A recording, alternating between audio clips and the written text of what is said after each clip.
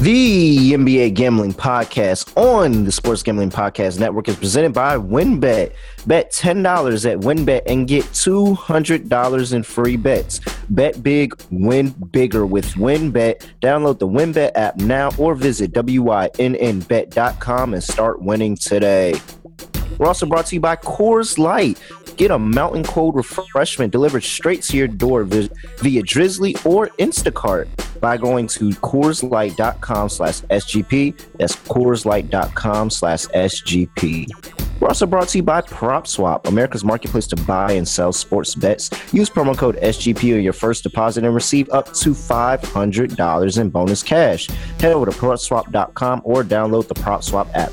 We're also brought to you by Stable Duel. Stable Duel is a horse racing DFS app where you can play free and paid games for real cash prizes. You can win as much as $40,000 with one entry. Head over to StableDuel.com to get started today. And in honor of the Masters, we are giving away a tailor-made driver. Just go to sg.pn/masters or click the contest link in the SGPN app.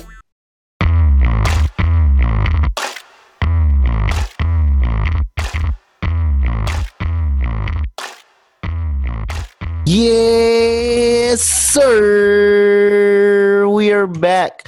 Another episode on the Thursday edition of the NBA Gambling Podcast. You are hearing my voice, so you know I'm in the driver's seat. It's your boy, Really Real Terrell from Junior sitting here. Got my man Scott in passenger. And guess what? The Knicks are so... I came on here with the intention of not doing this because I know this is what you want. I know this is what people are looking forward to. And I'm not even trying to do this for clickbait. I'm not trying to do this to get people to come listen to the podcast, but it is out of honest and true frustration. I never thought that I would be so upset at a Knicks loss when they're already eliminated from the playoffs, when they've had a bad season thus going far. They should be losing to try to get a better draft position, but I never thought that a loss would hit me so hard. So freaking hard. Like that loss last night. At this point, they have no pride. They have no pride of being the Mecca of basketball. They have no pride. No pride of playing in Madison Square Garden. It's not even the Knicks Stadium. You might as well call it the Nets Arena because they fucking own them. They haven't beaten this team in 7 tries. 7 tries at it. It's ridiculous. It's absolutely ridiculous. And the fact that you blew another lead to the Nets, who don't even look good. The Nets don't even look good. If they were a first round out in the playoffs, I would not be surprised.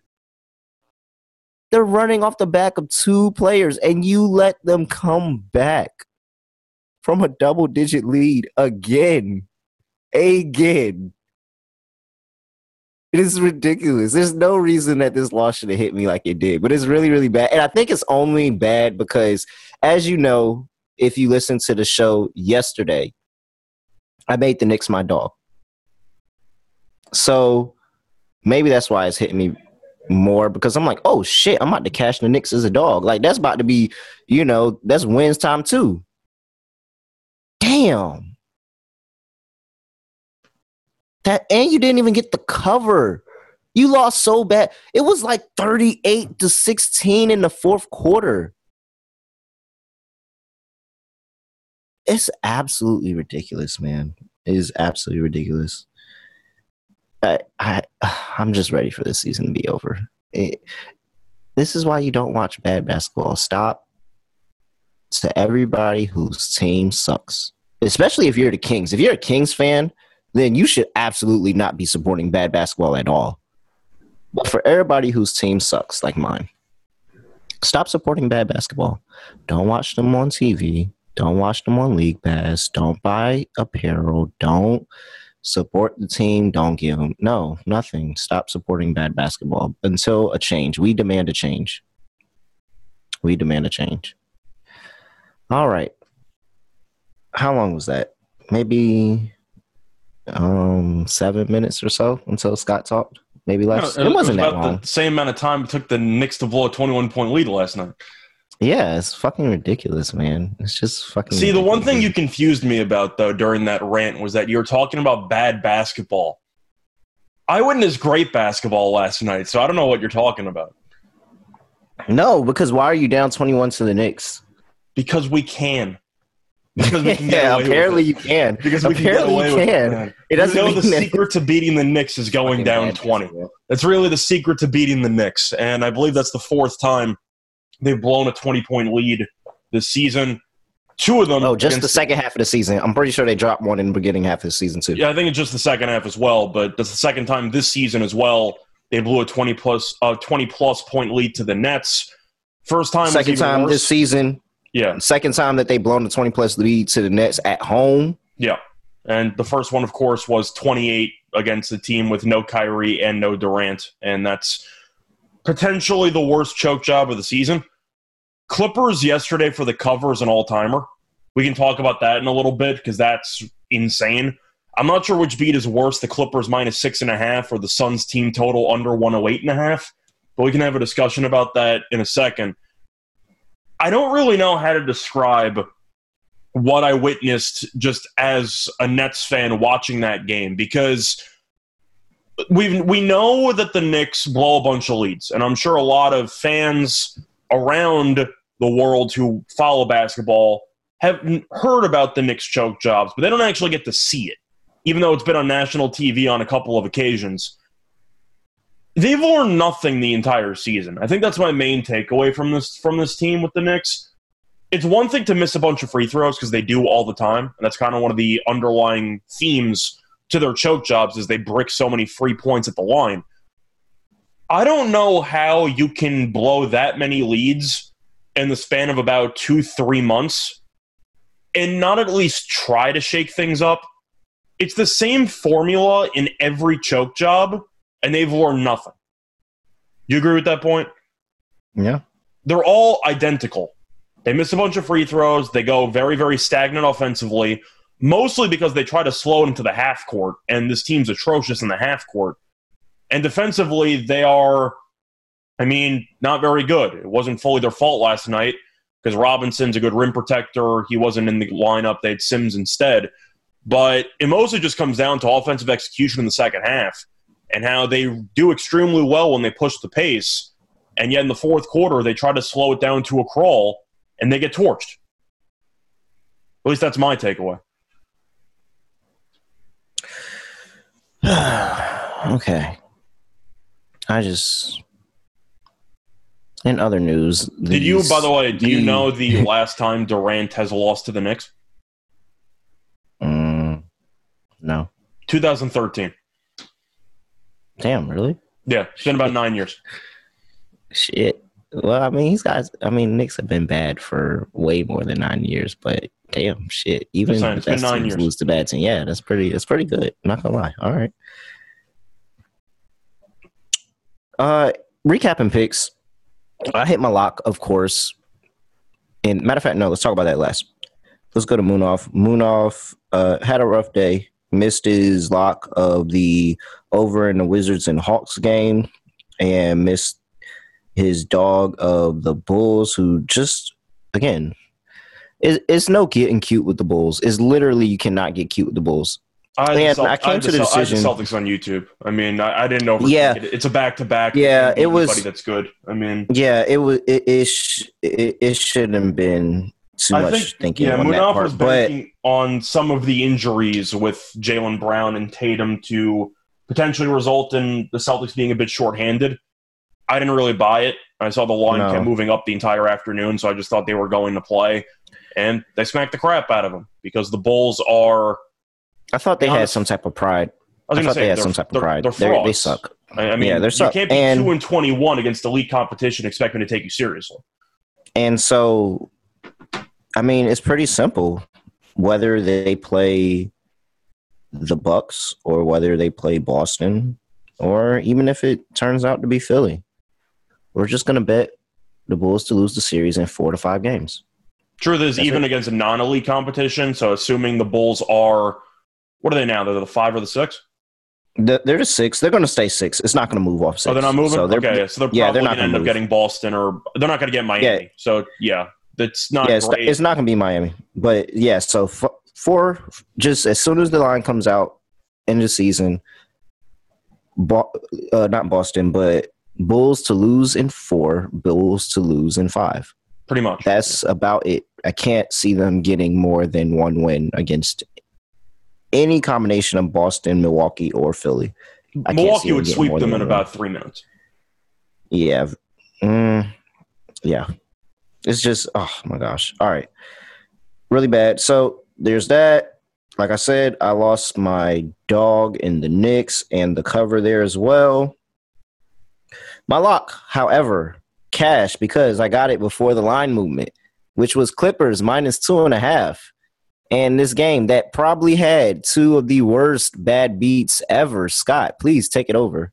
So this is going to be a deep dive because we got to talk about the reason for the line move, which was pretty obvious just based on the actual, I'd say, situation Phoenix was in. Mm-hmm. They set the all-time record for franchise wins in a single season. They played the night before against the Lakers, so obviously they weren't going to play anybody. I'm assuming 90% of the team was hungover. Shout out to Mikal Bridges for playing for some reason. I'm not really sure why.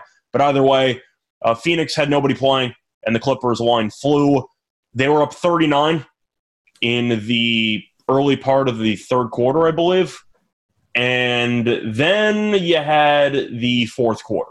And this is where things take a really, really drastic turn. And for the actual breakdown here, I'll start off with the Suns team total.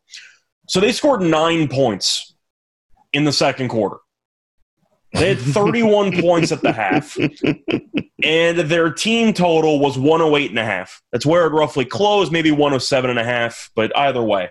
So you needed to avoid about 77 points in the second half, 78 points, give or take, with 4 starters not playing for the Suns. They scored 30 in the third quarter, which, is 1 point less than the entire first half, but that's still pretty decent for your team total under. Mm-hmm. You need less than 48 points in the fourth quarter. They scored 48 points in the fourth quarter. They had 10 points in the final 55 seconds. And the Suns finished with 109. Now, the Clippers closed at 6.5. Once again, they're up 39. You're up by 26 going into the fourth quarter. Once again, against the likes of Wainwright, Lundberg, Torrey Craig, Bismack Biyombo. Yeah, the classic, future All-Stars, right? Mm-hmm. And the Clippers get outscored 48-26. So you blew a 39-point lead. Mm-hmm. And the Suns' G League squad scored 78 points in the second half, 48 points in the fourth quarter. I think the team total's worse. That team total is a historically insane bad beat. First ballot Hall of Famer. The box score should be hung down from the rafters because that's just an all-timer right there. 48 points with 4 G League players on the court? That's impossible. I can only imagine having that as the last leg of a parlay, living on the East Coast and going to bed at halftime to wake up and it lost. Mm-hmm. That is all-time bad. Like, that is horrible. 78 points in the second half. Oh, I couldn't even imagine. If you want to know something even funnier about the 48 in the fourth quarter, that was the franchise record for points in a quarter for the Suns. That they got from bitch players. The franchise record. They have the most wins in franchise history in a season, 63, and at no point did this insane one-seed squad ever drop 48 points in a quarter. Yeah. Oh, my gosh. That is terrible. That is absolutely terrible. I'm lost for words because I couldn't even fathom what was going on. I didn't know about it. I knew they were getting killed, and then I was looking through. I forgot what I was trying to watch. I was watching the end of the Nets game, of course, and then I think I took a shower, and I got out, and I'm going through the games because I got to prepare a Google Doc for the YouTube show I do every day. So we go through some bad beats, we go through some easy wins, the basic recap stuff for the day prior. And I see the Suns are still playing. And they're down 4 with 20 seconds left. And I look over like, wait, what the hell just happened? And I just turn the game on. And it's like, yeah, if you missed it, the Suns have like 45 points in the fourth quarter. I'm like, what the hell is going on right now? And the Suns ended up covering there. So if you had the Suns and you covered, oh man! Can you give them? Oh, it was an act of God. Give the money to charity. I'm just saying, give the money away. Just do something. Oh, imagine, and that's the thing that we always talk about these bad beats is you on the. Everybody remembers when you're on the negative side, yeah, but when you're on the plus side, you're on the plus side. You're like, oh man! Like earlier in the season, it was the Hornets and who was it? It was somebody where they had the under. And Terry Rozier took a wild 3 at the end of the game, like from – it wasn't necessarily half court, but he took a wild 3 at the end of the game and cashed, and that sent the game over. And I was sitting there, and everybody was talking about that bad beat, and it was on Action Network. It was on all these other sites. Everybody was talking about the bad beat. And I'm just sitting there quietly just looking at it like, hey, I was on the over. So yeah, somebody went off of that, and they're literally having the time of their life. I'm just saying that's blood money. Just give it to charity. That's all I'm saying. Whoo, man! Oh, it's got to be some type of insurance for bad beats. Like you can get some type of insurance. Some books give you refunds just for PR if it's that bad. This should be one of them. Truth is, the Suns team total under, they should just give you a free $1,000. You can bet $1 on that game. Just $1,000 for pain and suffering. And you know where else you can get insurance? From WynnBET, because they have a major golf insurance where all users can bet $50 on the Masters winner and get their money back up to $25 if they finish in the top 3 of the tournament. WynnBET also has a special golf contest for this weekend. Bet $100 on golf from Thursday through Sunday, and you'll be entered to win a golf experience to the only golf course on the Las Vegas Strip, Wynn Golf Club. Multiple entries are allowed. If a patron wagers $1,000 on the major golf championship Thursday through Sunday, then they are eligible for 10 entries into the draw. So make sure you get down to WynnBET where you can bet $10 to win $200 promotion, where a $10 bet qualifies you up to $200 in free bets. There's so much to choose from. All you have to do is download the WynnBET app or visit wynnbet.com to get started today. Offer subject to change. Terms and conditions at wynnbet.com. Must be 21 or older and present in state where play through WynnBET is available. If you or someone you know has a gambling problem, call 1-800-522-4700. Also, in honor of the Masters, we're giving away a tailor-made driver. Just go to sg.pn/masters or click the contest in the SGPN app. It's for the Golf Gambling Podcast. Go over there, give the Golf Gambling Podcast a follow, and you'll be able to find out how you can win that tailor-made driver. So, you know what's crazy? And I'm so hyped that we're promoting this because I have a great story for Coors Light. So little do you know, Coors Light was if my dad actually listens to this podcast, he's going to whoop my ass. But Coors Light was actually my first taste of alcohol ever in life, ever. Never tasted alcohol before. It was Coors Light. And it was because my dad drinks Coors Light all the time. It's his beer of choice. Whenever we go home, we both have beers. But when I was younger, and he wasn't looking, I was curious. I was like, I was young. I was like 7. I was like 7, maybe 6. The bottle was young, blue. Super young. Yeah. And so, the can was there. Nobody was looking. I just sipped it. And as soon as I did it, I immediately spit it out because, man, that was disgusting. At 6, 7 years old, it was absolutely trash. I wanted some juice. I didn't want that. But it was still my first sip of alcohol. And so here we are promoting the the rocky cold mountains of Coors Light. Look, there's only one beer that's out there that's literally made to chill, and it's Coors Light. Like you said, the mountains on the bottle turn blue when the beer is cold. That way you always know when it's the best time to chill, when you need to hit a reset. Just open up Coors Light for a mountain cool refreshment. Coors Light is cold lagered, cold filtered, cold packaged, literally made to chill, crisp as the Colorado Rockies. I don't know what else to tell you guys, man. I'm emotionally here because I am drawn to this company. So get it delivered straight to your door via Drizzly or Instacart by going to CoorsLight.com/SGP. That's CoorsLight.com/SGP. And remember to always celebrate responsibly. Coors Brewing Company, Golden, Colorado. You have to make sure that the Rockies are cold. Make sure that the mountains are cold, because who wants some warm beer? That's weird. But it just goes into that aesthetic. It goes into that aesthetic. And matter of fact, as soon as we finish this, I'm about to go get one.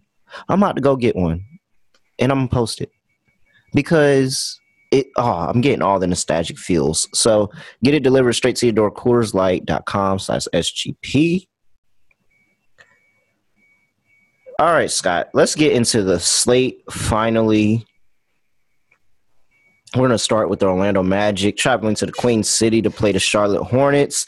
The line just ticked up to -14 for the Charlotte Hornets. 230.5 on the total. Looking at an injury report here for the Hornets, I see Gordon Hayward is doubtful for this game. That's progress. Yeah. No, but he's been playing. That's what I'm saying, though. You know, he's been around. He's not automatically out anymore. That's a step in the right direction. And then for the Orlando Magic, we have Gary Harris, who is questionable with personal reasons, a.k.a. probably tank reasons. Mm-hmm. Admiral Schofield, who is questionable with a knee injury. Franz Wagner has been ruled out of this game. Wendell Carter, as we know, won't be playing in this game. Cole Anthony is not playing as well. It's a tank job. Yeah, very much sounds like a tank job. So, with that, I mean, it sounds like your mind possibly is made up. Where are you going? It's not made up, because I'm looking at the meetings this season. I know that Orlando's benching a lot of guys, so I got to factor that in. The 3 meetings have been close. They've all been decided within 10 points, so Orlando has kind of hung around a little bit. But I know Charlotte's had a tough schedule recently, playing Philly and Miami back-to-back. You can't give up 144 in back-to-back games. That just can't happen. So do I want to lay 13 with a team that can potentially give up 120 to me and you? No. I don't exactly want to do that. I like the over, because I know Orlando can't guard anybody, especially with Wendell Carter Jr. being out, because he's a rim protector. Bamba had that random 3-point performance in the first half or first quarter against Cleveland the last game, but he also had like 3-4 blocks, so he was actually pretty good protecting the rim. But I'm going to go with the over, because I find it fascinating that Orlando is now missing about 3 guys who have value on this team offensively, and yet the actual money up to this point has really not been that hard on the under. In fact, the line has gone up from 227 to 230. So my favorite play is actually on the over, because I do think it's pretty telling, with all the people being out for Orlando, there's still been over money. So I'm going to take the over. Mm-hmm. Yeah, I like over as well. They got Knicks legend Brazdeikis in the starting lineup. Come on, man. I am torn, because Charlotte has been very, very bad, but the Magic already have been anemic into scoring the basketball, to say the least.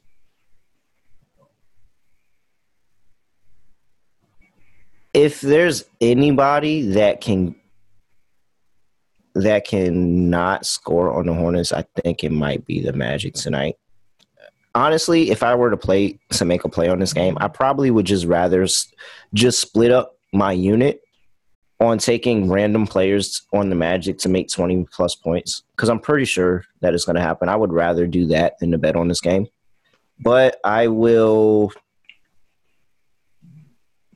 97% of the money on Orlando, and I can't route with that. I was fully prepared to just go Orlando.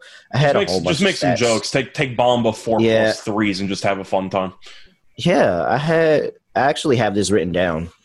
Actually, because you said that, I'm just going to skip everything else. I had this written down, actually. Mo Bamba versus the Hornets this season is 18-12, 14-10. He's got 4 threes in one and 2 threes in the other.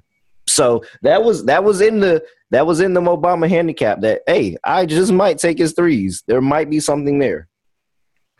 However, I'm just not going to do it. I'm just not going to do it. I don't trust it at all. So just give me the Hornets. -14. I changed my mind. I was gonna play Orlando, but I can't do it. So I'm just gonna take the Hornets -14, and hopefully they just do you like the team total with tanking that? Tanks. You think Charlotte just goes for 125? Actually,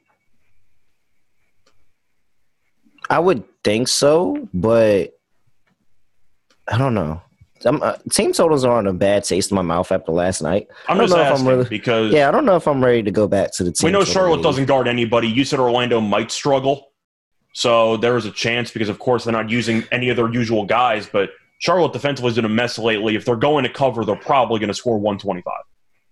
And my only thing about that is that Magic have been solid, not good, not bad defensively. And so if it just turns out to be one of those kind of nights, then cool. I probably would do a live bet and maybe live bet them Charlotte team total in the second half. That sounds like a better deal for me, because if Orlando is even competitive in the first half, I'm almost positive that it goes full tank job in the second half. It should. And that's where we're fighting for this. That's where we're fighting for this cover. So, all right.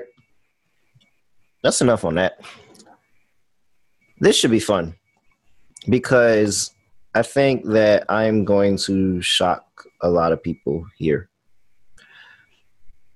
We have the Boston Celtics traveling to play the Milwaukee Bucks, where the Milwaukee Bucks are laying 6.5, 227.5 on the total.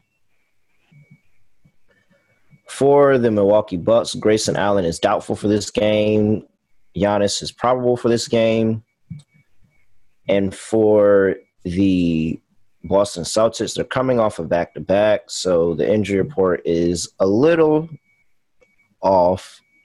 However, I think we can expect a role player or two not to be playing in this game. Al Horford, I think, is one of the names that is thrown out there that might not be playing in this game. I think Marcus Smart would be an honorable mention. Yes, Marcus Smart is also. So if Marcus Smart is not playing, then everything that I'm about to say goes out the window, just so everybody knows that. If that comes to fruition, and his name is out there, that he might not play as well. If Marcus Smart does not play, everything I'm about to say goes out the window. I think I'm recommending to people to play the Celtics tonight. Scott just looked up. He was looking down and he looked up when I said it because he was like, wait, what? I don't know if you made a full heel turn or not. I don't know.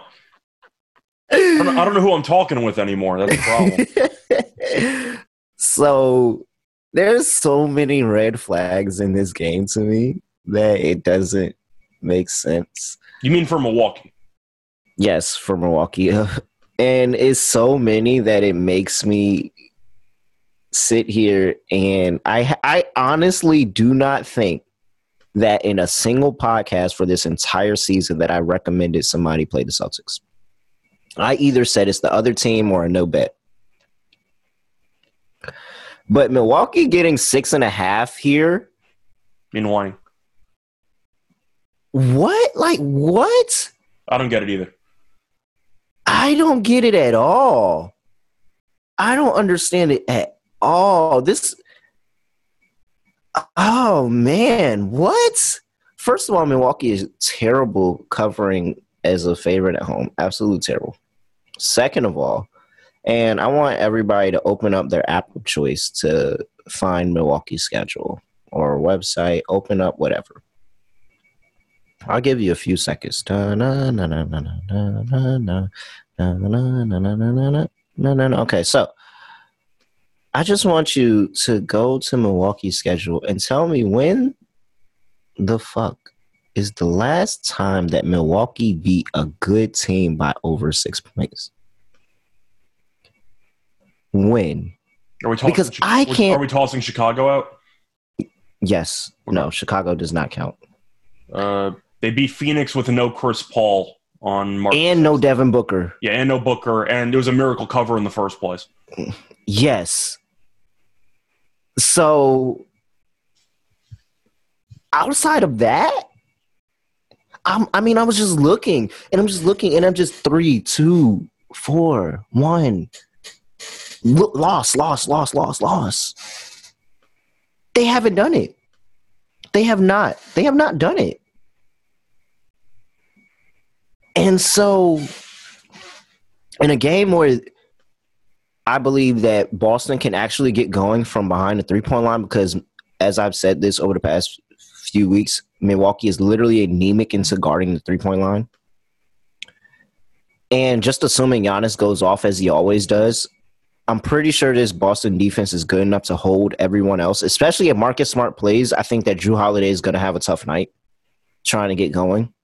And Jrue Holiday's production is direct correlation to how well Milwaukee does or does not do. Adding that Grayson Allen probably isn't playing in this game, so you're already taking a thin bench that probably only goes 8 deep on their best night, shorter. I mean, I don't see it for Milwaukee at all. The X's and O's don't add up. The spot doesn't add up. Because Boston is only a half a game up for the division. Milwaukee has the division clinched, and I don't think either one of these teams really care too much about the preference of being 2 or 3. It's either 1 or nothing for everybody.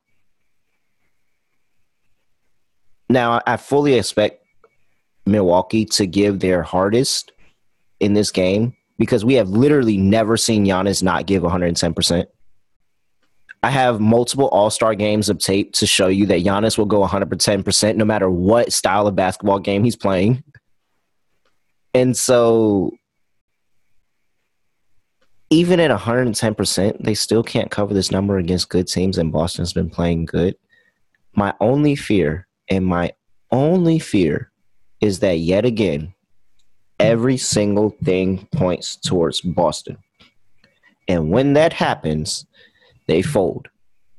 However, the only thing that is making me tell you that betting Boston is not a bad bet tonight is because they're catching points and not laying it.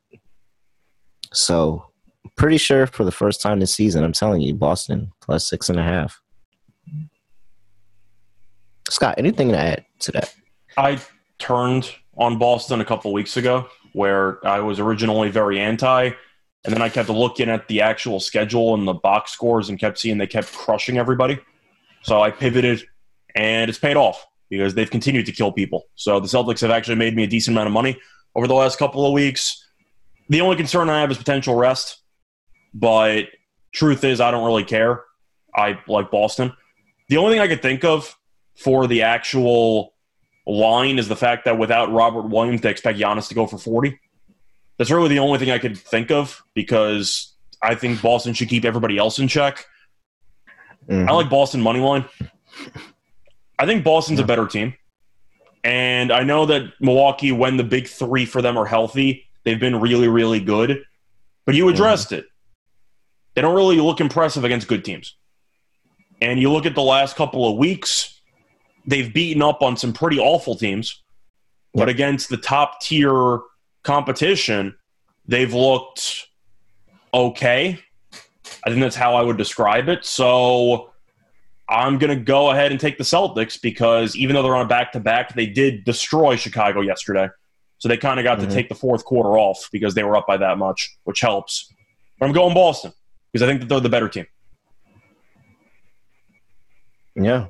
I mean, wow. Can't believe I did that.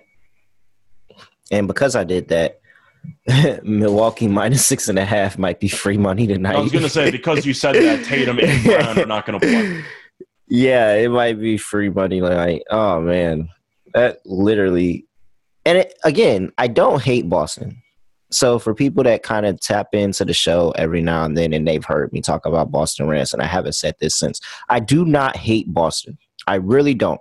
It's just been so many times in betting where Boston has been a quote-unquote sure bet to get this done, and they have literally folded. And so that is why I don't bet Boston basketball, because I can't trust them when everything points towards them to get it done. They'll just fold. I can't do it. On principle, I cannot lay 6.5 against probably the hottest team in basketball. I can't do it. Yeah. All right. Moving on to the next one, we have the Philadelphia 76ers playing the Toronto Raptors. Key note, this is in Toronto. We'll get to that in a second. Philly is laying 2 on the road, 220 on the total. For the injury report for the Toronto Raptors, so OG Anunoby is questionable for this game with a thigh injury. And for the 76ers, this is something to note. Matisse Thybulle is listed as ineligible for this game because he is unvaccinated, and unvaccinated players cannot play in Toronto, in Canada. So that changes things a little bit. Depending on who you are, it either changes for the better or for worse, but it does change things because while Matisse Thybulle is their best defender on the entire team, he is also a liability on the offensive end of basketball. So there may be a little bit more of a free-flowing offense with him off the court. However, you're definitely going to miss his presence defensively. And thing to note, if the playoffs were to start today, the 76ers would be playing the Raptors. So who would you pick in that series? I would. I think it's going 7. I don't. Yeah, it's definitely. I honestly think Toronto's very live to win that series. I think. Yeah, no, they do. I think Toronto is probably going 7 with anybody they play.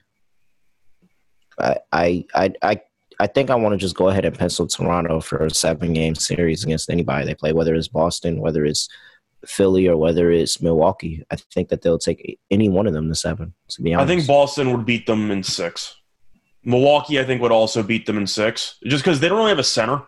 They use Siakam most of the time, so I think that he would get kind of exposed, which I know is going to segue into a difficult situation because I'm about to mention why they might beat Philly, even though Philly has a top 2 center in the league. I just don't trust Harden. So I think that Toronto, we've seen Nurse match up against Embiid before with his schemes. I do think he would double-team Embiid on pretty much every touch and just dare Harden to actually make some good playoff performances. And I'm not sure he would. I think Toronto would give Philly a bunch of problems, especially with no Thybulle for road games. That would definitely hurt them defensively.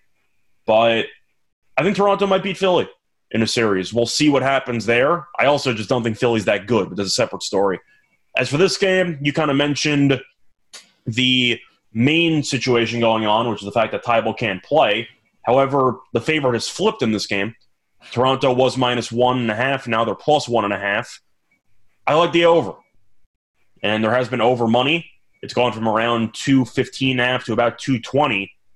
But you mentioned how Thybulle being out helps the offense in 2 separate ways for Philly, or for both teams, because defensively he won't be there and offensively he's useless. So I like the over. I think both teams get to 110. I'll go with the over. I'm on the over as well.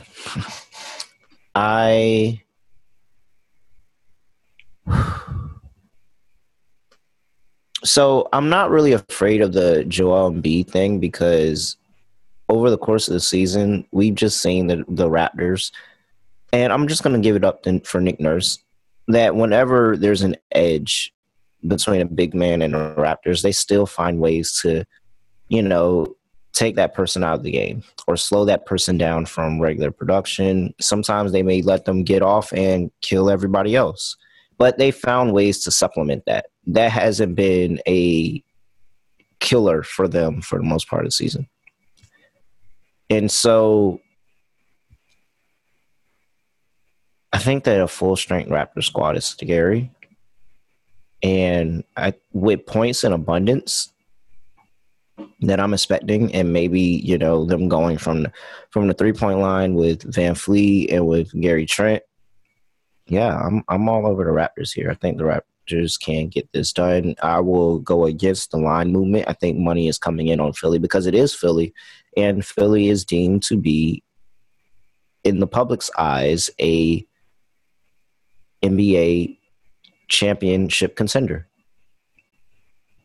And while I have similar but not that much expectations for Philly, I think Toronto is still a really good team, and I think Toronto is a dark horse to get to the Eastern Conference Finals. And so I'm going to keep going with Toronto here.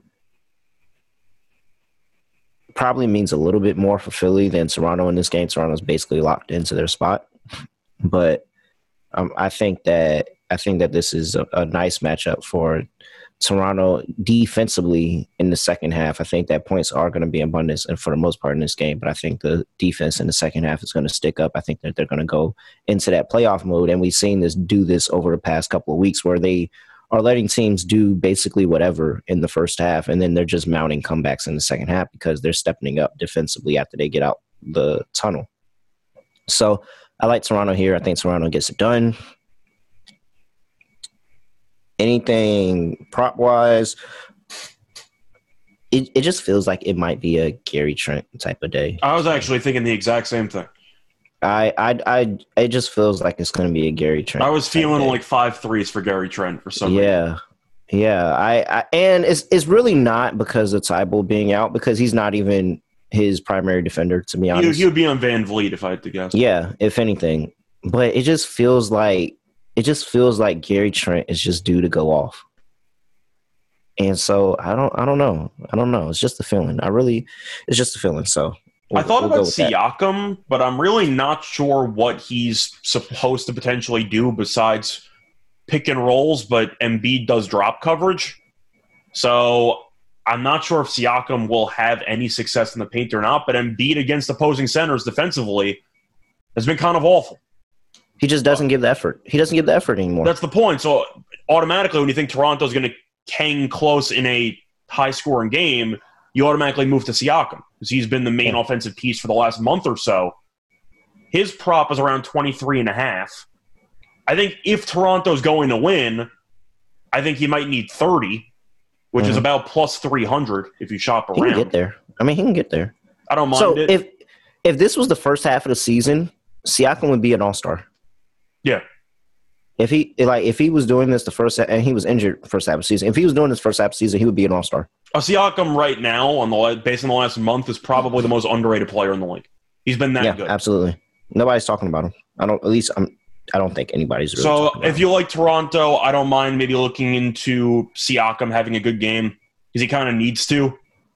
Maybe 30 and 10, something like that. That's kind of par for the course, but you're going to give me plus 300 for Toronto's best offensive player to score 30 in a game that should be high scored, a game that they should be competitive in. That seems like a decent amount of value, doesn't it? Yeah, it does. It really does. All right, moving on. We have the Portland Trailblazers going to the Big Easy to play New Orleans Pelicans. Pelicans laying 17.5, 224 on the total for the New Orleans Pelicans. Jonas Valanciunas is questionable for this game. Zion. So his grandfather's coming out of the woodworks, man. Huh? His grandfather saying he's coming back. No, it was his stepfather. Oh, sorry, stepfather. I thought it was grandfather. Sorry. No, it was his stepfather. Oh, my bad. But yeah, that's what I was mentioning. Zion might be coming back. I don't trust family giving out reports on, because I know how my family is, and I know how a lot of families are. I'm trying to say this in the right way, but I know that if I was playing on that level and I hadn't played in a while. And my dad saw me work out or anything, I just know he wouldn't be able to keep his mouth closed. He wouldn't. He would not. He would not be able to keep his mouth closed, and he literally would go tell anybody that'll listen, whether it was true or not. He would see one workout and be like, "Oh, my son look great. Oh yeah, hey, look, in my eyes, he can come back right now and give you 30 straight up. Like, it's exactly how he would have been." So I feel like that's what this is, and he really might not be there, but it's just the parental heightenedness of his stepfather is like, "Hey, I've seen him work out. He good. Like, he good. You better hope he don't come back. You better hope they don't let him come back because he ready to go out there and give you 30 right now." I think that part of that's right. I do think that there's kind of two ways to look at it, or there's two reasons why you could make a quote like that. First is the reason that you just said. He can't really contain his emotions because he sees that Zion is looking pretty good in practice. The other takeaway for me is that it could be a smart move because people called Zion a crappy teammate about a month ago. And if there are rumors that he might come back for a playoff run, then suddenly all of that crappy teammate talk goes right out the window. So I do think some of it could be a PR move. The other part I don't understand was that dunk that was posted a couple of weeks ago. Zion's been out the whole year. They keep talking about how he might come back. It doesn't seem like it. And then he goes off the glass between the legs for a self alley-oop dunk contest quality dunk. And I don't know what that was about. Because if he can do that, but he can't actually play in games, then what's the problem? So I actually think Zion might be healthy or healthy-ish, but I'm sure you saw the dunk. It was disgusting. The backward self-pass between the legs, and I get that there are more aspects of being healthy than just doing a random dunk. But the concerns about Zion were the injuries and him being out of shape. And from what I've seen on video, I'm not sure either of those looks true anymore. So I'm not really sure what's going on. So as for the dunk, I know that it was on, one of those training practice courts where the court is padded, essentially. So if you look at the video and you watch his feet, they kind of sink into the floor. That kind of shows you that it's one of those padded courts that players typically practice on when they're coming off of an injury, just to be able to get some reps, but not, stress that on a hardwood court anymore, stress out whatever they're working on. So I think that it shows that he's further along than people think, and probably more than my shit talking has given him credit for. But I do think that he probably still has a ways to go because, again, he's still practicing on that court. I don't think he's playing this year, but I just feel like the fact that he can still throw it down means that the athleticism and the actual burst from his injured foot seems to be back, even if it's a padded court. Is that a fair statement? Yeah. No, yeah. I think that what that tells, the only thing that I can probably interpret from that video when it came out is that when he comes back, I don't think that it'll be a drop in production, whatever that looks like for Zion Williamson. But it doesn't tell me that he's ready to come back. I guess that's what I'm saying. Okay. But I do feel like it is a way of kind of saying from the stepfather's perspective that he's not back yet. Kind of like your point. He could walk in and give you 30. But I do think some of it is a PR move because people call Zion a crappy teammate. No, absolutely. And people have conversations with that. Like, their team talks to the family and everything. So absolutely. Going back over to the injury report for the Portland Trail Blazers, Brandon Williams has that quadricep injury, and he's questionable. Truth is, you can kind of just skip it. They don't have anybody you've ever heard of. So I said this yesterday. I can say it again real quick. That the Trailblazers have, it's not even just the Trailblazers. I said it for the Thunder, but it applies to the Trailblazers as well. How do you lose that game? They have different levels. They have different – I'm going to get to that. They have different levels of injuries. They have their season-ending injuries. They have their good players that are injured and probably just not coming back. And then they got their good players that are only good because they're playing right now that are injured. Like, Josh Hart, Justice Winslow. And then you got people like Brandon Williams who are just nagging injuries. And so he could be out, could not. But I actually don't – I have a poor taste in my mouth, a terrible taste in my mouth with Portland after losing that game, after being up 90-74. And not only losing, but and they got me covered. They only got me covered by half point. But there's no reason I should have lost that game to the Thunder. They didn't cover on the final spread. I don't. Oh, what was the final spread? Final spread was 3.5. Oh shit! Wow, I got it at 4.5. I locked it up at 4.5 too. I just wow. The line just dropped to 16, by the way, so we'll pick it at 16. I watched it drop to 16.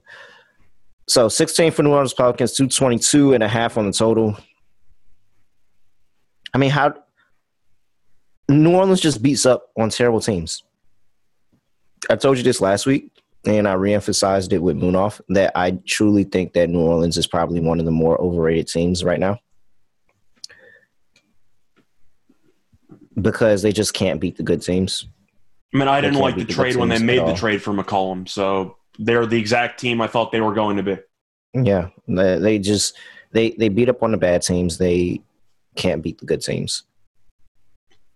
And the wins that they have against the Lakers just are amplified because they're the Lakers, but we know the Lakers are a bad team, so it's not really anything. I'm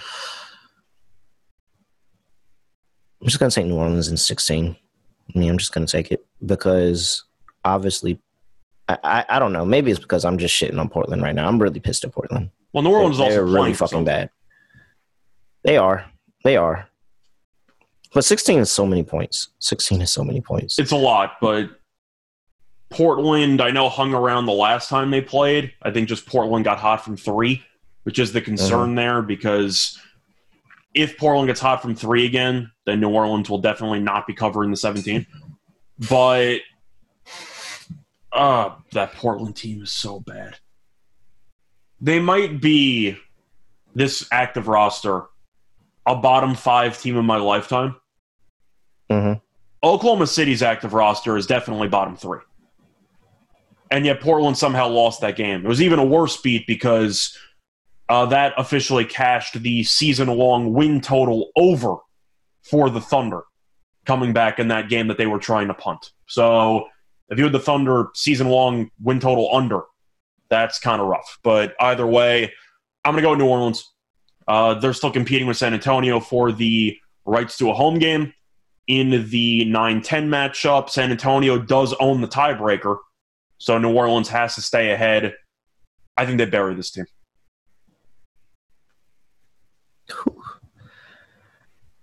Oh, man. All right. I'm done with this game. Let's move on. We have the San Antonio Spurs traveling to Minnesota, playing Minnesota Timberwolves. Timberwolves are laying 8, 240 on the total. I think it's the biggest head-scratching line on the entire card. The Bucks one is also head-scratching. I know this line was around 8.5 or 9 on the overnight, so money has come in on San Antonio. Mm-hmm. Why the hell is Minnesota laying about 9 here? 8.5? I don't get it. Real quick for the injury report, Jaden McDaniels is questionable. Malik Beasley is probable. Patrick Beverley is questionable.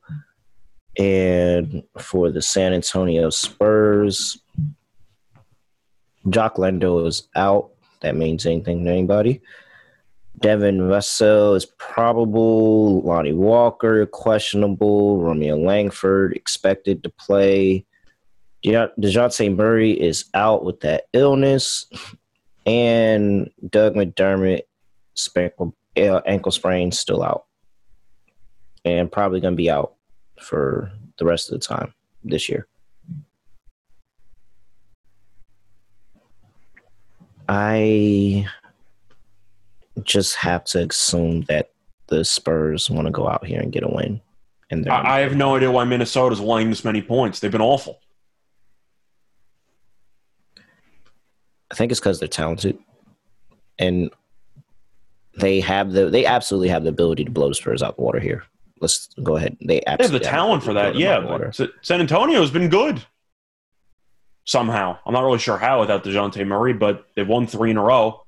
2 were against Portland, I'll acknowledge that. But, I mean, Minnesota beat Denver on the road. They beat Houston. The Denver win's impressive. Same thing with San Antonio. They beat them by 19 last game. They lost by 18 to the Wizards last game at home. Really? Mm-hmm. I can't lay 8.5. I got to go with the Spurs. Now, the last time they played, Towns at 60. So you're hoping San Antonio can at least try to guard him this time around. I'm not sure they can, but San Antonio still scored 139 in that meeting. Yep. So offensively, Minnesota, especially without Beverly, has been a mess. And whether or not you agree with Westbrook that Beverly runs around out there, I think he's a good defensive player, and he's the best defensive player this team has. So I think that with him potentially being out, that's going to hurt the defense even more. I don't mind San Antonio money line. I think San Antonio is alive to win this game. They're hot. Well, they've been playing well. I think that it's just the fact that everybody's bought in to Pop's system and just doing what it takes to win games, which makes it very hard to kind of predict them because they're really, honestly, truly not that good and devoid of talent, upper level talent. Let me say they find a way. They find a way, and they continuously find a way. And while they may not 100% win this game, I don't think I'm willing to lay the points with my Timberwolves right now. I just don't see the purpose. You know, this is their second to last game of the season. They have a game against the Bulls next. They're pretty much locked into where they're going to be, and they're just prepping for that play-in game, which is going to come very, very fast. And so that's ultimately what I think that the loss to the Wizards was. You're not looking at the Wizards at all. You didn't really give a defensive effort because the Wizards put up 132.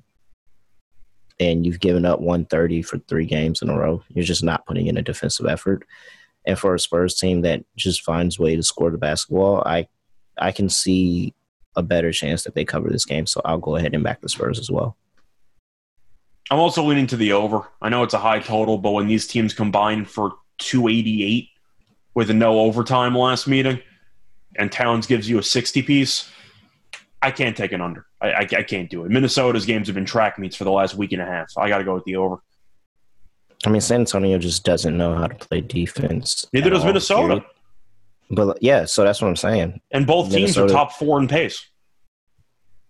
Yeah. I just don't think Minnesota cares, though. I truly don't think they care at this point. But yeah. San Antonio literally is just devoid of being able to play defense. My YouTube play of the day was Spurs team total over 115.5. It just seems too low to me. Yeah. San Antonio's been averaging about 118 in their last 5 games or so. Even without DeJounte, they have found a way to actually produce offensively. But I'm expecting Beverly not to play. Minnesota's given up 125 plus in each of the last 5. That's good enough for me. You're giving up 125 in each of your last 5, and you're going to give me an opponent team total of 115.5. I'm going to take it. Yeah. I like it. I'm good. All right. On to the next game, which is going to be very fun to handicap. The Memphis Grizzlies travel to the Mile High City to play the Denver Nuggets. Minus 5.5 on the total, minus 5.5 for Denver, 233 on the total. I know we're going to be on the same page for this game. I already know it. For the injury report, we have Jeff Green, who is questionable, and basically everybody else is who we all know. For the for the Memphis Grizzlies, Dylan Brooks questionable with that hip injury. Tilly is out. Terry is out. Morant is out.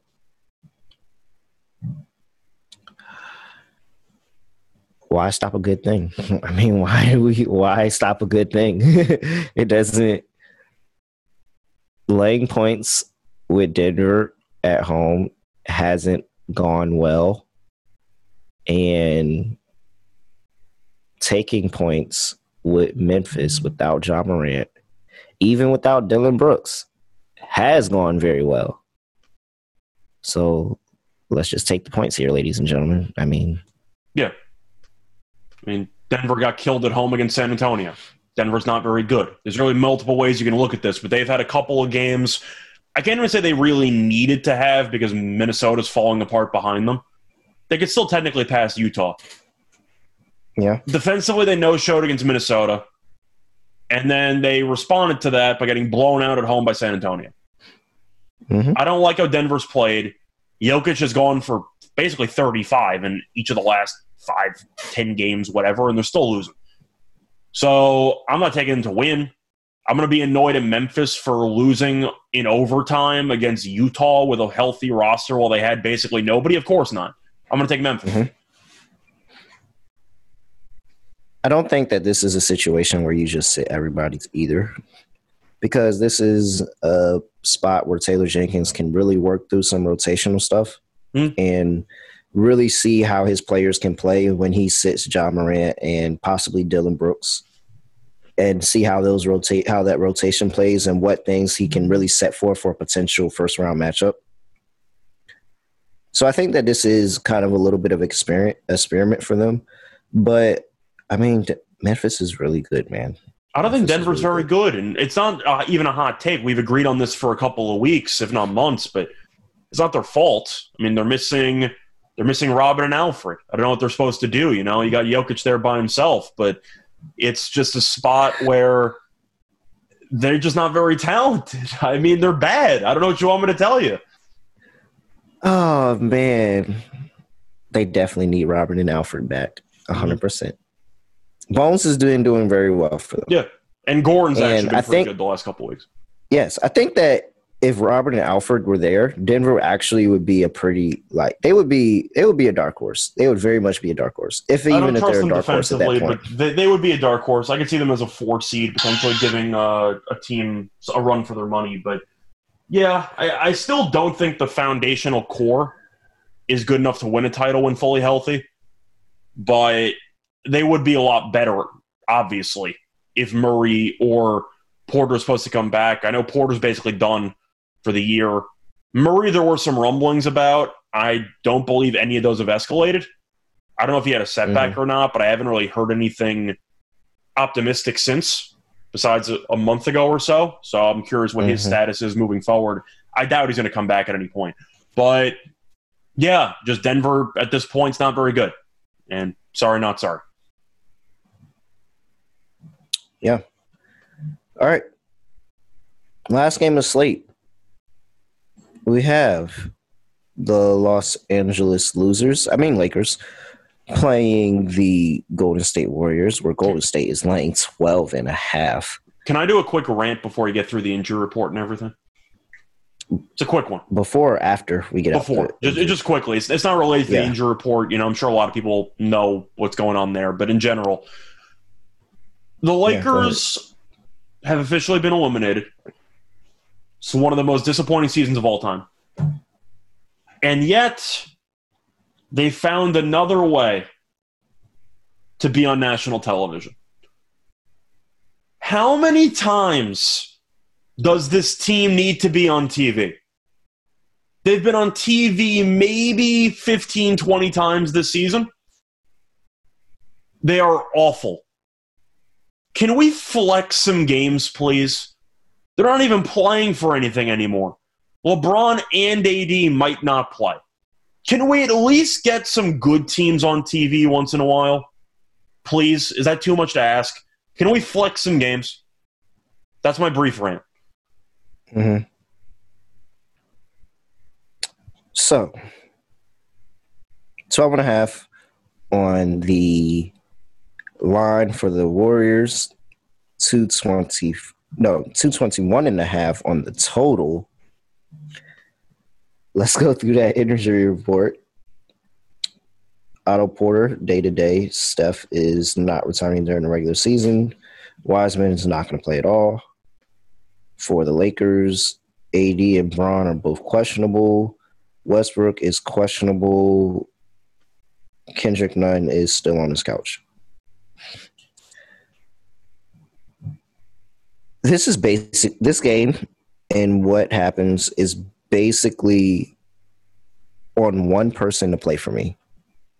There's only one person that can flip this line for me and will change me from what side I'm going to be on. As of now, I'll just go chalk and take Golden State minus 12.5. I mean, I don't know why I would lay 12.5 on Golden State, but the Lakers been so bad. Fading Lakers has been very good. So, as of now, if Russ plays, I am instantly on Lakers plus 12.5. I am going to sprinkle on Russ on Lakers money line.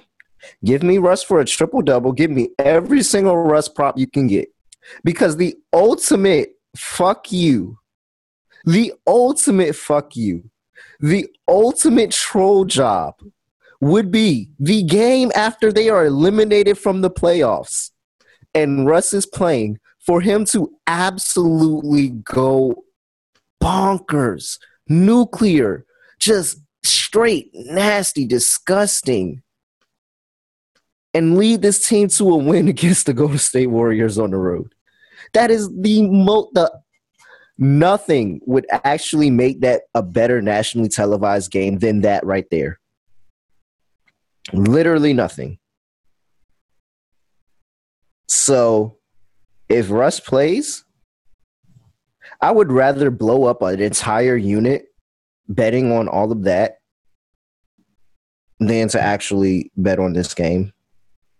Because it just feels like if that happened, I want to be able to say that I was on the right side of calling that. Because I've said it before, it just felt like Russ wasn't even trying. At a point, he was just over. He was over being on this team. He didn't like the fans. He didn't. I don't know what's said in the locker room, if there was blame thrown Russ way or whatever. It just felt like he was checked out of this team. He did not care. He was playing bad on purpose. Nothing, and I mean nothing, would make my night better than for Russ to go out here, go nuclear, and win this game. I would literally be in tears. Absolutely in tears. Because it's fucking hilarious. And then it would do nothing but give another team confidence that, oh, he really did not like the Lakers. And the Lakers probably pull off some type of trade for us at that point. It would be hilarious. That'd be fucking hilarious. I do want to ask you. Other than yeah, I was going to ask you, since the injury report is really the only thing that matters in this game, because the line's going to fly one way or another once people are ruled out or in. Davis, I think, is done for the year. He came back briefly. They still lost without him. He's injury prone. I don't think he's going to play. I think AD is done for the year. There's no point. Westbrook is the interesting story because even despite how bad he has been, he is extremely durable. So the fact that he's even on the injury report, I think, is pretty telling that the Lakers might just fully punt the rest of the season. And, of course, you have LeBron. And LeBron has a team that, whether or not you think he helped design, it's awful. They're out of the playoffs. Season's over. However, LeBron can still make a push technically for the scoring title. Is it realistic? No, because Embiid already passed him, and Embiid's probably going to win the scoring title anyway, even if LeBron plays. But you can make a case that LeBron, as of right now, can't even qualify, so he might try to play 2 games for the rest of the season to qualify. Do I think he's going to pass Embiid? No. So I think it's a lost cause anyway. But I guess the question I'm asking is, do you think LeBron's going to play to try to pursue that scoring title? I do not. I think he would have considered it, but then Embiid went for 45 against Indiana, and I think it's a done deal. So for me, I think that LeBron's not going to play, AD's not going to play, and I personally think Westbrook's not going to play, which is why I think this game should not be on TV. I think Golden State wins by murder. They need the win. They're half a game ahead of Dallas for that 3 spot, and Dallas owns the tiebreaker. So it's must-win territory for the Warriors because they have a game in hand with the breaker. I think the Lakers bench the main 3, and I think they get absolutely buried. I think that Golden State comes out here, smacks the crap out of them. The last time they played, LeBron dropped a 50-piece and pulled off that impressive win in that really high-scoring game where, once again, LeBron went absolutely nuclear and crushed them. I think the Golden State gets revenge. They're still 30-10 at home. They have won each of the last 2. Had the thrilling comeback against Utah in the fourth quarter. had the 19-point win on the road against Sacramento. Sacramento's an awful team, but guess what? Sacramento has 2 less wins than the Lakers, which tells you how bad Los Angeles is. But the Lakers have lost 7 in a row, lost to Denver by 11. They lost to Phoenix by 11. They should have lost to Phoenix by about 30. They trailed by 26 with about 6 to go, and then the bench unit went on a massive run to cover. But this Lakers team stinks, and Golden State has all the motivation to kick this team's ass. I personally think Golden State is going to come out and just bury him. Poole might go for 30. Thompson might play well. We'll see. But either way, I have to be, I'd say, realistic about the injury report situation. And the fact that Westbrook, who's been the most durable player on the team the entire season long, is now questionable, I think he's a good barometer for the rest of the team to determine how much they actually care about this game. So I think Westbrook's not going to play. I think AD is not going to play. I personally think that LeBron's not going to play either.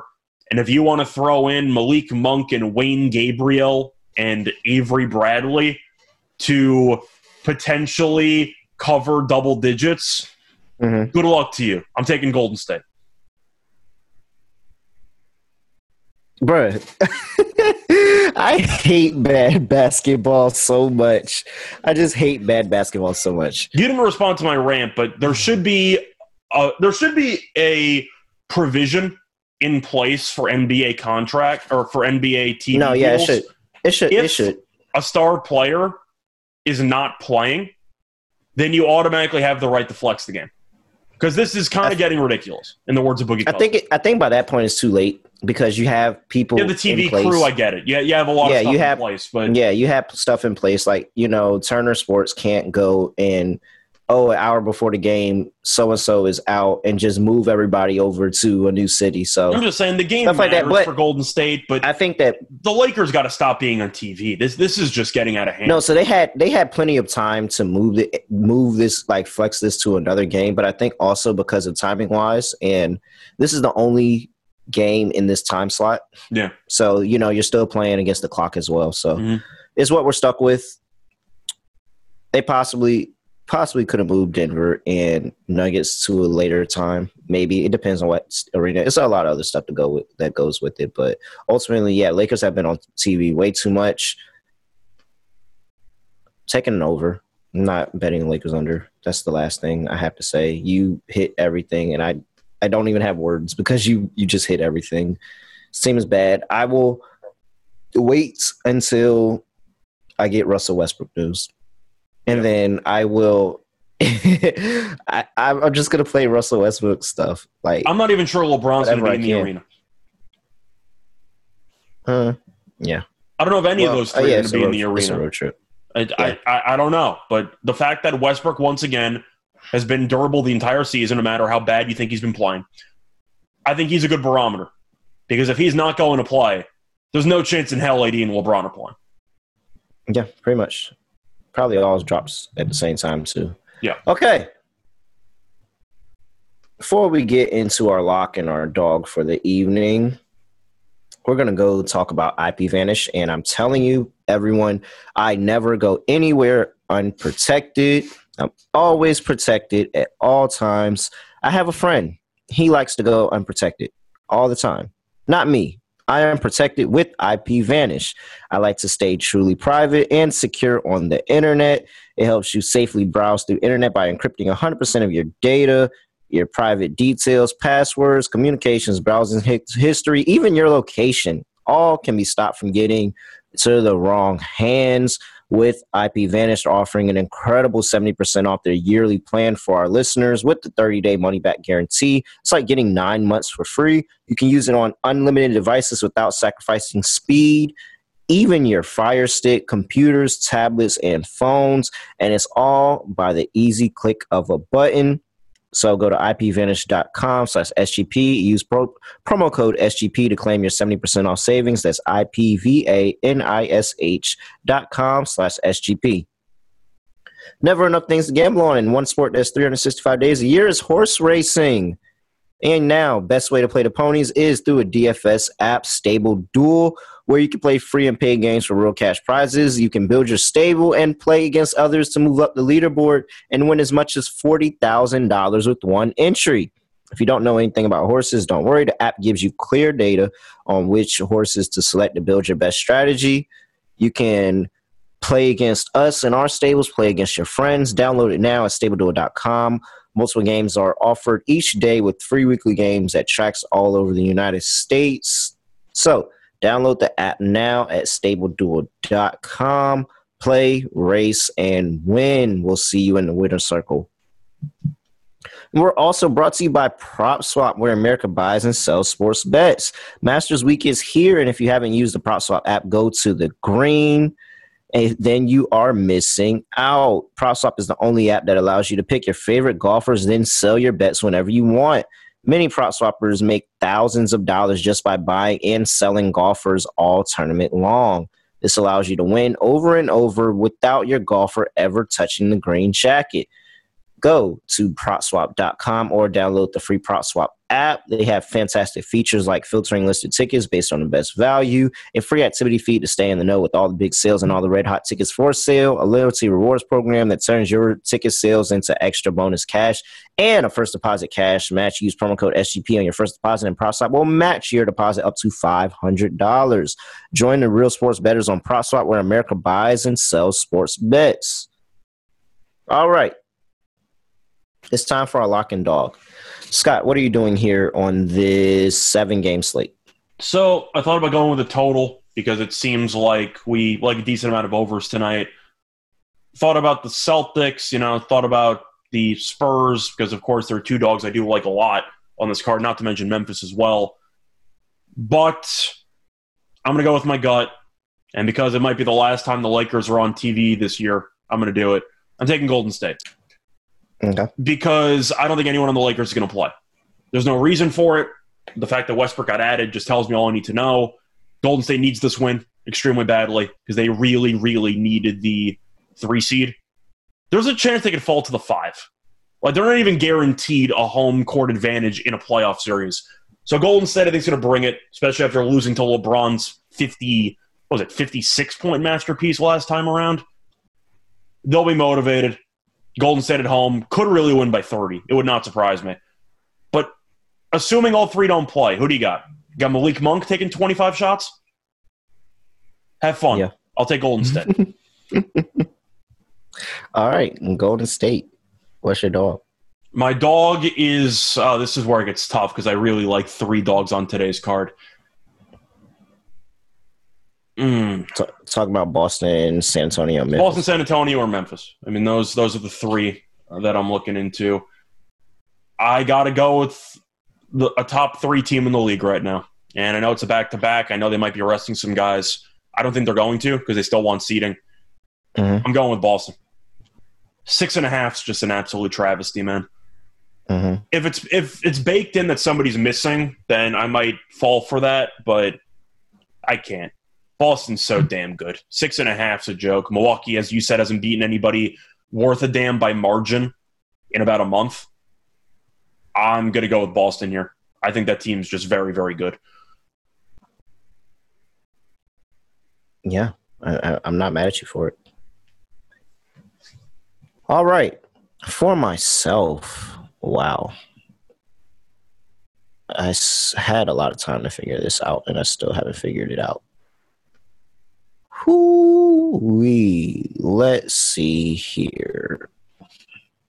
For my lock, let's go with... I really do like Toronto. I think Philly has a little bit more to play with. Take the over with no Tybal. Take Toronto team total over if you want to back Toronto. Yeah. Or I can go Memphis just plus 5.5. I know. It's so appealing. It feels like a lock. I will just go ahead and Let's just trust Nick Nurse. Let's just trust Nick Nurse. Nick Nurse is a really good coach. Toronto, they really don't. They really don't. But I don't know. Yeah, fuck it. All right, fuck it. I've been talking about them too much. All right, we're just gonna go with Toronto +2. Yeah, it's at 2 now. I'll take Toronto +2. That's my lock. For my dog, I will go with the San Antonio Spurs. I mean, why not? Let's fade my guys. They don't have anything to play for. The Spurs need to win to get home court, and the Pelicans are playing Portland, so it just feels it's more reason for them to win. Pop's doing something right with the guys. I would say that they're on a 3-game win streak, but they beat Portland twice, so I really don't count that too much. But coming off a really good win against Denver, and maybe that rolls over in a day. So give me San Antonio on the money line. I'll buy it.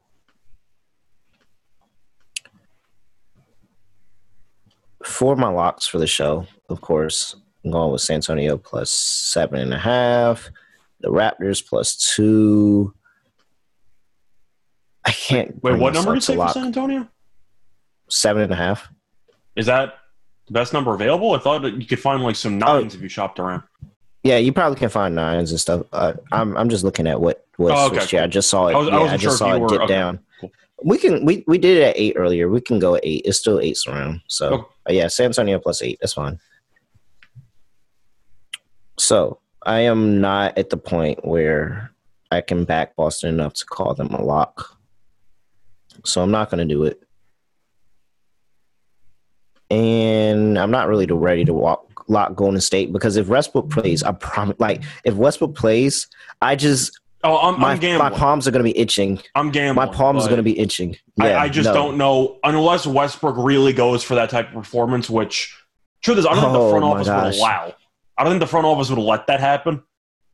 He's questionable. He hasn't been questionable the entire year. My palms are itching just thinking about Westbrook going crazy in this game just to fuck off. Like, oh, wow. Do you know like how pissed off everybody would be that the arena might boo? He could go for 30 and the arena would start booing. Well, no, because they're on the road. So not okay. All right. I think I'm a standing ovation. Those are my two. I mean, I think Golden State should win the game no matter what. Westbrook could cover, but this Lakers team hands out 120 every game. No, very much so. All right, those are my 2 locks for today. I'm not going to force it on the 7-day slate.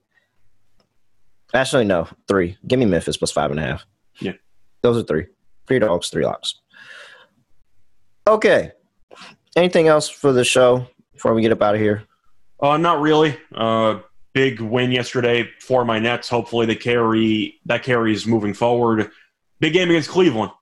Cleveland's still in free fall. The Nets can actually pass Cleveland with a win tomorrow, which would be a huge deal for the seedings. As of right now, I'm sweating out 2 future bets. I got the Cavs to miss the playoffs at about 5-1, and I have the Nets to miss the playoffs at about 6-1. So, fingers crossed. We'll see what happens. Good. All good. All right. You guys know where to find me at @reallyreal__ Instagram and Twitter. We've already spent a lot of time. I tried to lower this podcast time. I really did. Still happened. Spent a lot of time on podcasts. So, as you all know, I have no idea how I'm going to end the show. So I'm just going to end the show like this. We're out. Basketball, give me the ball because I'm gonna go get it. Basketball, give me the ball because I'm gonna